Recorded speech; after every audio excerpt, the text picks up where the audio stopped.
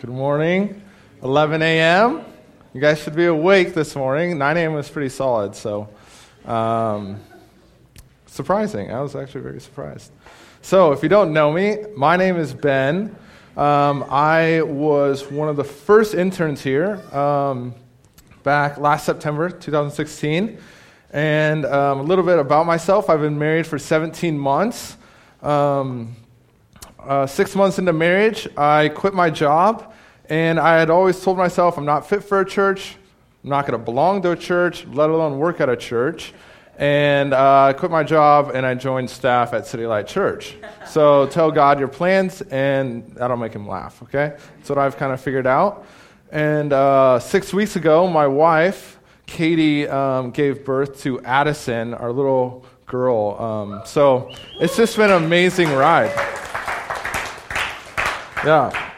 So this morning we're going to be looking at John chapter 18. But before that, let's just sum up last week. Austin faithfully took us through John 17, and he showed us the gracious eavesdropping of Jesus and his prayer to the Father, right? And so he prayed for himself. Jesus prayed for himself. He prayed for the disciples, and he also prayed for the future church or future believers, right? And so before we jump in, I just want to ask a question, and this will tell us what type of church we have. So, show of hands, have any of you prayed? Do any of you pray, right? If you don't have your hands up, you need to leave, because we ain't that church. No, I'm kidding. But, true story, okay? This is kind of a little bit of my challenge. Have you prayed to God, and minutes later, or just like that same day, has he challenged you with what you talked to him about? So I mentioned that my wife gave birth 6 weeks ago. On the way to the hospital, it was May 22nd.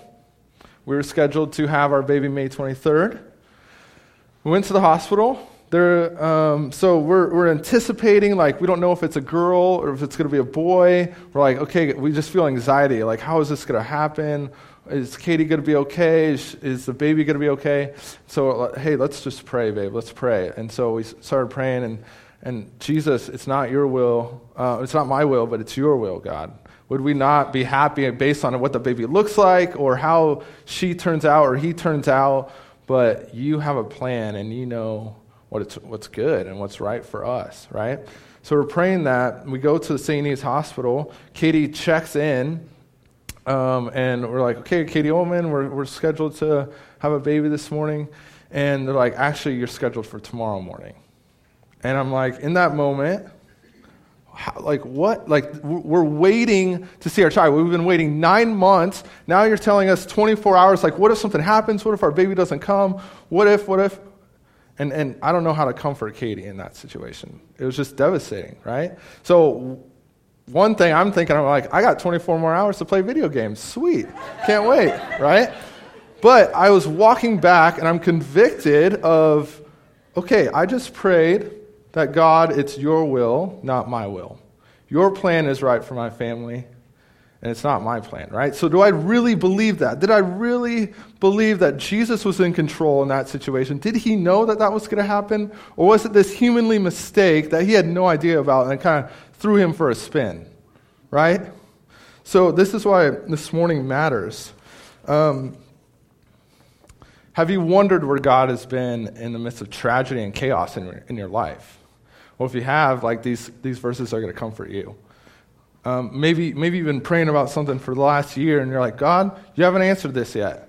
So I'm going to take matters into my own hands, and I'm going to do it for myself. And if that's you this morning, we're going to see that Jesus is in control, and he's worth us casting our cares to him, and we got to trust him in that. So we're going to be jumping into John 18. So if you have a Bible, turn with me. John 18, verse 1, or it's up on the screen, or scroll on your phone. Whatever works for you. Verse 1. We'll do 1 through 11. When Jesus had spoken these words, he went out with his disciples across the brook Kidron, where there was a garden, which he and his disciples entered. Now Judas, who betrayed him, also knew the place, for Jesus often met there with his disciples. So Judas, having procured a band of soldiers and some officers from the chief priests and Pharisees, went there with lanterns, torches, and weapons.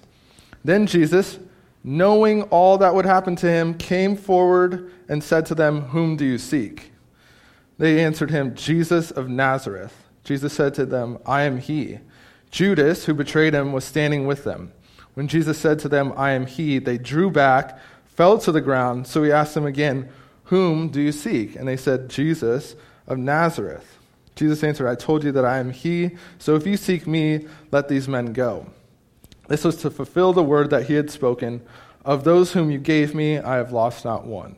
Then Simon Peter, having a sword, drew it, struck the high priest's servant, cut off his right ear. The servant's name was Malchus. So Jesus said to Peter, "Put your sword into its sheath. Shall I not drink the cup that the Father has given me?" So my first point this morning is Jesus' confidence in surrender, okay? Jesus' confidence in his surrender. Now, in verse 1, it says, "After saying these words, comma." So for us to dive in this morning, we need to know the context. Okay, what has Jesus been saying, right? So this is referring back from chapters 13 through 17, okay? So in chapter 13, Jesus does the unthinkable, gets on his hands and knees, washes the disciples' feet, and then we find out Judas, one of the 12 disciples, is going to betray him, right? And then chapter 14, he says, "I'm the way, the truth, and the life. No one comes to the Father except through me." Chapter 15, "I'm the vine. Abide in me," right? Chapter 16, he says, "I'm leaving for a little while, and I'm going to send the helper for you," okay? And last week, so this is all happening in one night, and Jesus ends this conversation with a prayer. So this isn't multiple nights, this is all one night, all these chapters, okay? So this is some heady knowledge. Are you guys with me? Like, give me some, okay, I got this, so you guys should be able to get this as well, okay? Okay. So, one specific verse I want to point out is John 13, 26 to 27, and Jesus hands the morsel of bread to Judas and says, "Whatever you're going to do, do it quickly." Right? And Judas runs off to the night. And so we see in the rest of verse 1 in John 18, Jesus and his disciples are going to the Garden of Gethsemane, okay? So in the Old Testament, we're like shown a bunch of heroes, right? David and Abraham, all these people, but they're stuck with sin, right? They fall. So they're heroes, but they have... They fall into sin. And so in the New Testament, we see Jesus, who's a perfect hero, and we get to see God's plan being worked out in the Bible, okay? So Jesus comes to the Garden of Gethsemane, and in Genesis 3, we know of the Garden of Eden, right? So we're going to compare and contrast the symbolism that God is showing us, okay? So in the Garden of Eden, God created Adam, right? And Christ, the second Adam, is coming to the end of his life in the Garden of Gethsemane. Okay? Adam sinned. Jesus overcame sin. Okay? Adam hid himself. Jesus steps forward and says, knowing all that he knows in verse 4, steps forward and initiates a conversation, initiates himself to the enemies. In the Garden of Eden, Adam sinned, which led to death. In the Garden of Gethsemane, Jesus dies to give life. Amen? You guys with me? So in Romans 5:19, it's talking about Adam and Jesus. It says, "For as by the one man's disobedience, Adam, the many were made sinners, so by the one man's obedience, Jesus, the many will be made right with God." Jesus is redeeming the garden right here. So this is all part of the plan. Okay, this isn't some coincidence that in Genesis 3, it talks about the garden, and Jesus comes to the end of his life in a garden. Like, God's plan is being fulfilled right now in these moments. Read with me verses 2 and 3. We'll see how the soldiers come and what they're thinking. Now Judas, who betrayed him, also knew the place, for Jesus often met there with his disciples. So Judas, having procured a band of soldiers and some officers from the chief priests and the Pharisees, went there with lanterns, torches, and weapons. So in verse 2, our author John is kind of throwing in there, oh, by the way, Jesus' destination is to the Garden of Gethsemane, and Judas has met there multiple times throughout the last 3 years with Jesus. So this clearly shows Jesus is not hiding. He's not hiding. He's going and voluntarily giving himself up, right, to be arrested. Jesus fully knew what was going to happen, and still he walks to Gethsemane because of his obedience to the Father's will. So we got to ask the question, was this hard for Jesus? Right? Jesus is the Son of God. God, the Father, tells him, hey, Jesus, you got to do this. So he must have been like a robot, right? Like he knew this was going to happen. It must have been pretty easy for him. No. So Matthew 26 and Mark 14 also mention Jesus' arrest. And they said before the soldiers came to the Garden of Gethsemane, Jesus goes away from his disciples, falls on his face, and prays to God. And Matthew 26:39 says, my Father, if it be possible, let this cup pass from me. Nevertheless, not as I will, but as you will. Right? So he said, is there any other way, Jesus, oh God, any other way? I'm pleading with you. This is going to be hard for me. Is there any other option? Right? The perfect man had to die a sinner's death, even death on a tree. Right? This is the best news you're going to hear. Amen? In verse 3, Judas mentions a band of soldiers. So thanks to Warren Wiersbe, I think he lives here in town. If any of you know him, tell him thank you. He is, this is translated, a band of soldiers is translated to a cohort, right? So a cohort is a tenth of a legion, and so that's 600 soldiers, right? You guys can do the math on what that legion is, but it's not it's not like two police officers coming, right? They've tried to capture Jesus before earlier in John, and Jesus walks right through them. Okay, so they have weapons, they have torches, and they're going to capture Jesus, so they think. So let's look and see what happens, verses 4 through 9, okay? You guys with me? It's pretty quiet. There's no babies crying, nothing. It's just quiet, okay. Sweet. All right, verse 4 through 9. Then Jesus, knowing all that would happen to him, came forward and said to them, whom do you seek? They answered him, Jesus of Nazareth. Jesus said to them, I am he. Judas, who betrayed him, was standing with them. When Jesus said to them, I am he, they drew back, fell to the ground. So they asked him again, whom do you seek? Jesus of Nazareth. Jesus answered, I told you that I am he, so if you seek me, let these men go. This was to fulfill the word that he had spoken, of those whom you gave me, I have lost not one. So, as we touched on, this is not your original arrest, okay? It's not 3 cop cars and 4 police officers. This is 100 or more soldiers coming to capture an innocent man who's in control, right? And so what does Jesus do? He steps forward before they say anything. Hey, whom are you seeking? Jesus has the boldness to step forward and start the conversation, right? Now, okay, I don't know. God gave me this verse for a reason, I guess. I've been arrested, okay? I can relate in this sense. So I don't know what you guys think about that, but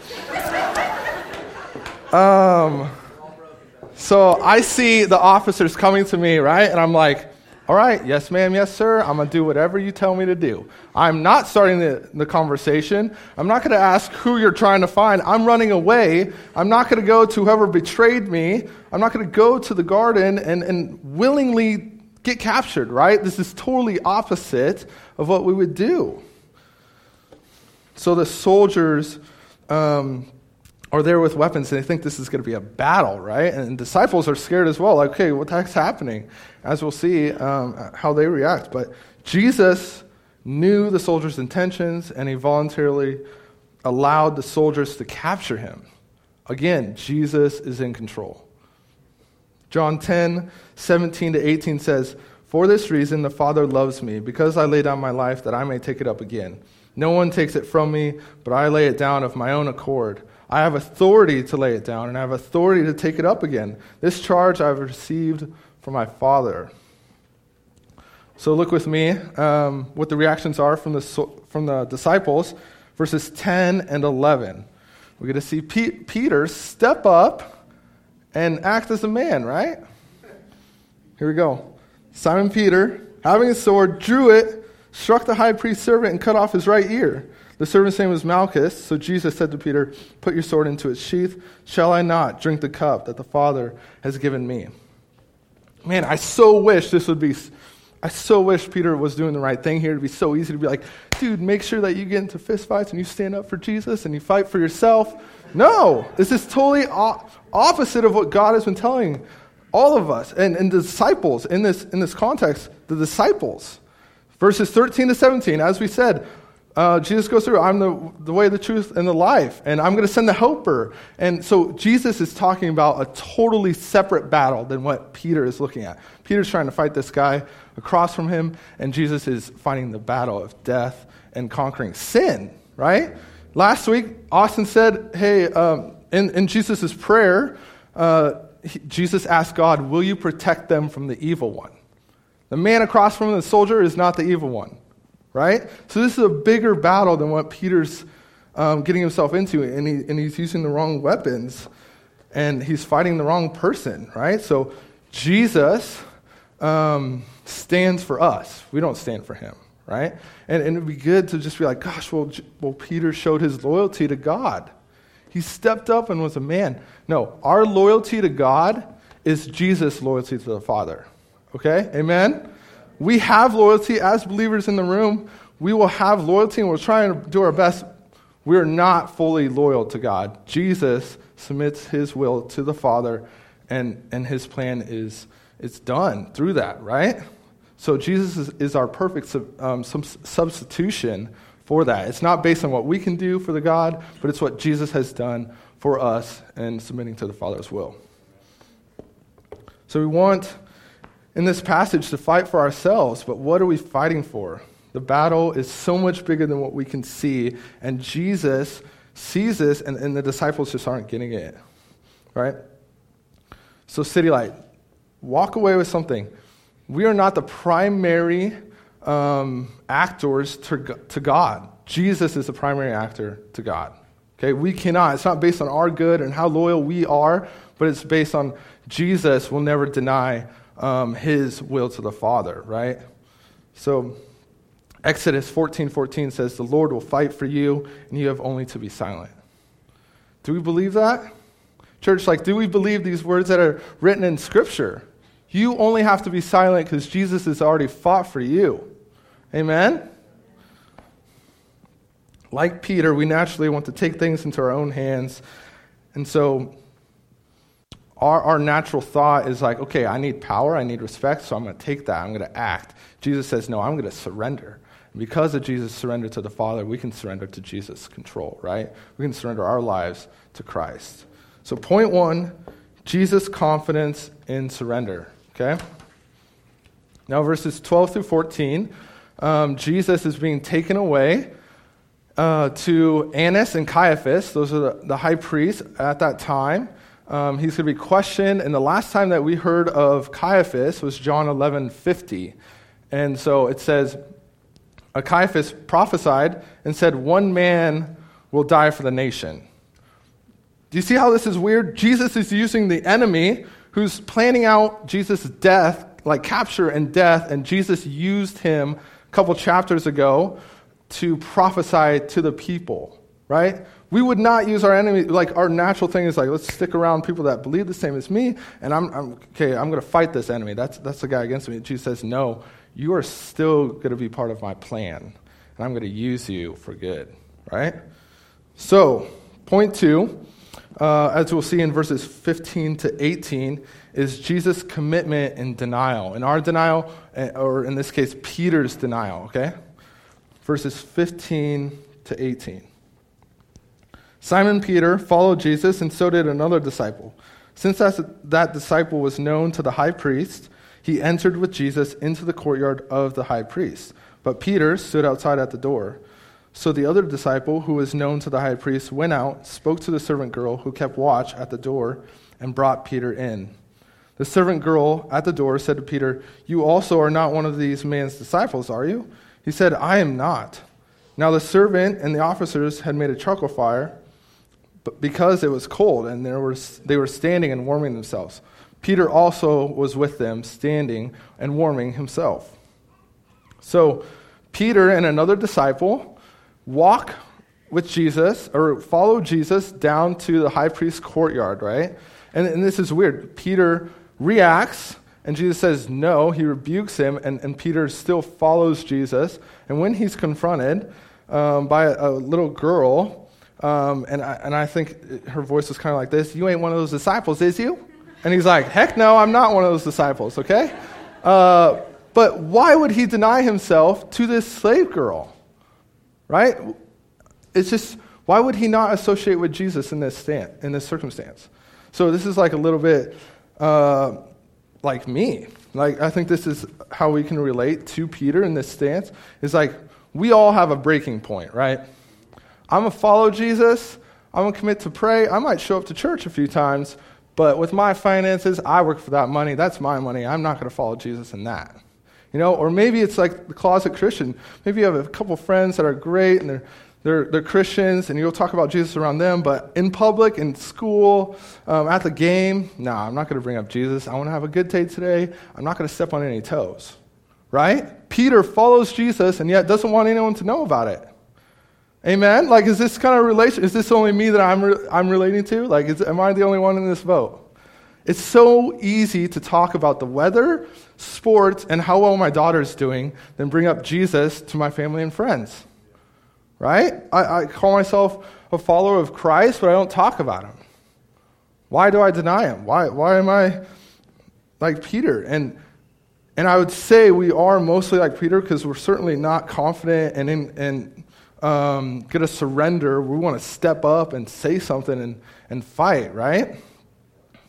So we were like Peter in this stance. And so my challenge for you is like, what's your breaking point? What is your breaking point? What's the point where you're like, okay, God, I want to follow you, but I'm not in this area, not yet. I'm not ready. Maybe it's your marriage. Maybe it's finances. Maybe it's the way you use your home, right? Okay, who is this person that come into my house, be around my kids? No, you can't come in here. I don't know what it is, but find that breaking point. Would you pray about that and like ask God to break through that? And it's a scary thing because for me, I'm pretty comfortable with my relationship. Okay, God, you're good. I don't want to move in this relationship with you. I'm good where it's at. Let's just keep it here. But would you have the faith and know that because of Christ, like he's the best thing in this world, that I'm going to pray that God would actually move my relationship with him so I could grow to be more like him. Amen? So do you see Jesus' commitment in our denial and commitment in Peter's denial, right? Peter denies Jesus 2 more times, and so we're going to skip to verses 25 to 27 and see the two more denials from Peter. Now Simon Peter was standing, warming himself, so they said to him, "You also are not one of his disciples, are you?" He denied it and said, "I am not." One of the servants of the high priest, a relative of the man whose ear Peter had cut off, asked, "Did I not see you in the garden with him?" Peter again denied it, and at once a rooster crowed. So Jesus prophesied, told Peter before, hey, you're going to deny me 3 times. Peter's adamant, no, I'm not going to deny you, Jesus. I wouldn't do that. I'm your disciple. What do you mean? I'm not going to say that.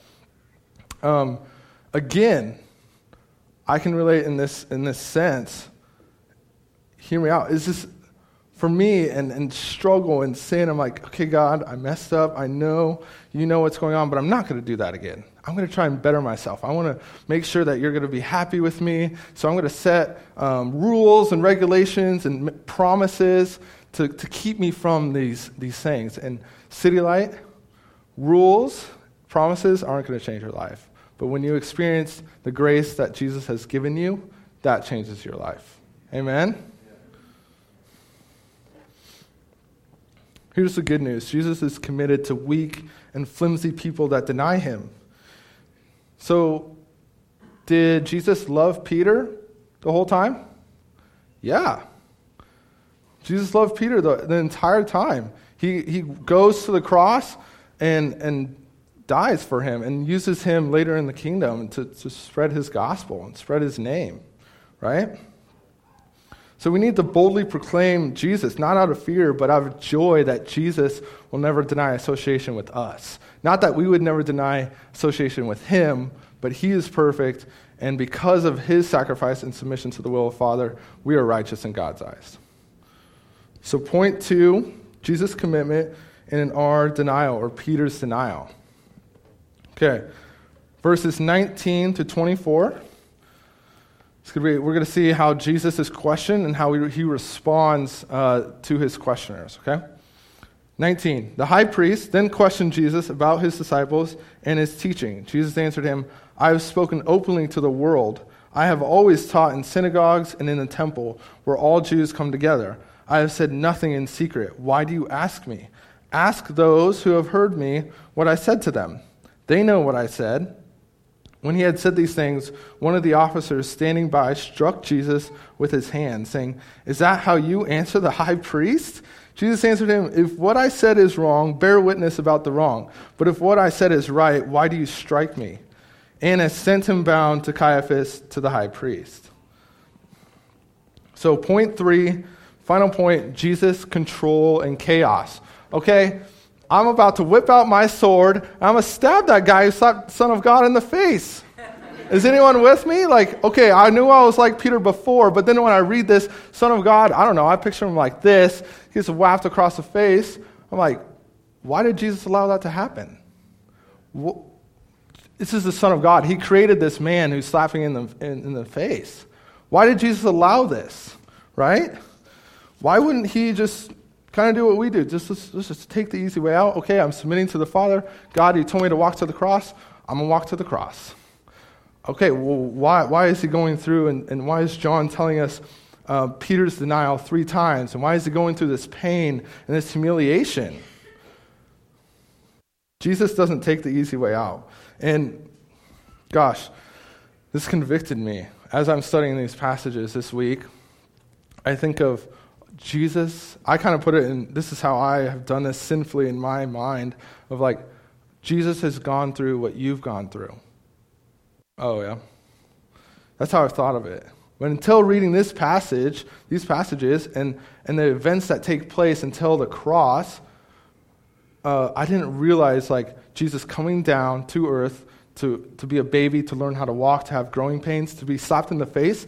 The Son of God was slapped by the hand that he created. Wow. Why am I belittling God? Why do I not truly believe that Jesus knows what it's like to be on earth? Austin says it all the time. God's not an immortal being sitting on the mountain waiting for us to climb up. And I never grasped it until I read for myself these passages. I never thought. I was like, God does know what I'm going through, emotionally and physically. Right? He knows the pain. This is the hardest thing. And as we said, it wasn't easy for him. He contemplated with God, God, is this what I have to do? Is this what I have to do? Do I have to drink this cup? So notice the difference between Jesus, his response to his questioners, and Peter's response, okay? Peter cowers at the questions and denies everything, denies all association. Jesus stands firm and doesn't deny anything, right? Peter whips out the sword. Jesus drinks the cup. Peter fights for himself, and Jesus surrenders for us. So why didn't Jesus have to defend himself? God's his defense, right? He didn't have to defend himself. Because of the plan of the Father, his submission to the will of the Father is much greater than him and this battle here on earth. He's going to fight sin and death and conquer sin and death, right? And it's the same for us. It's the exact same for us. Jesus is fighting for us. We don't have to fight for him or for ourselves. In this entire chapter, it looks like, okay, Jesus has lost his freedom. Jesus has lost control of everything. But no, God, in his confidence and surrender and commitment in our denial and Peter's denial and control and chaos, he just reminds us, I am in control. Be still and let me fight for you. You You don't need to fight for yourself, as Exodus 14:14 says. So for the believer in the room, do you know Jesus, but you've been denying him? Like, my challenge for you, for the believer in the room, is there like a breaking point to where I'm going to follow Jesus up into this line, but no, I'm not after that, God. Let me handle it. I know what's smarter. I know what's more logical. I know what's going on here on earth, okay? I got this. So would you pray about that? Would you pray into your own life and find out where that is and have God break through? And for the non-believer in the room, Jesus is loving, he's kind, and as you're symbolically slapping Jesus in the face, he's giving you grace, right? God willing, would you put your life in the hands of a king that died for sinners? That's the best news that you're going to hear, is that an amazing Son of God died for us, died for me. Would you do that by the grace of God? When all else seems lost and chaotic, Jesus is in control. Let's pray.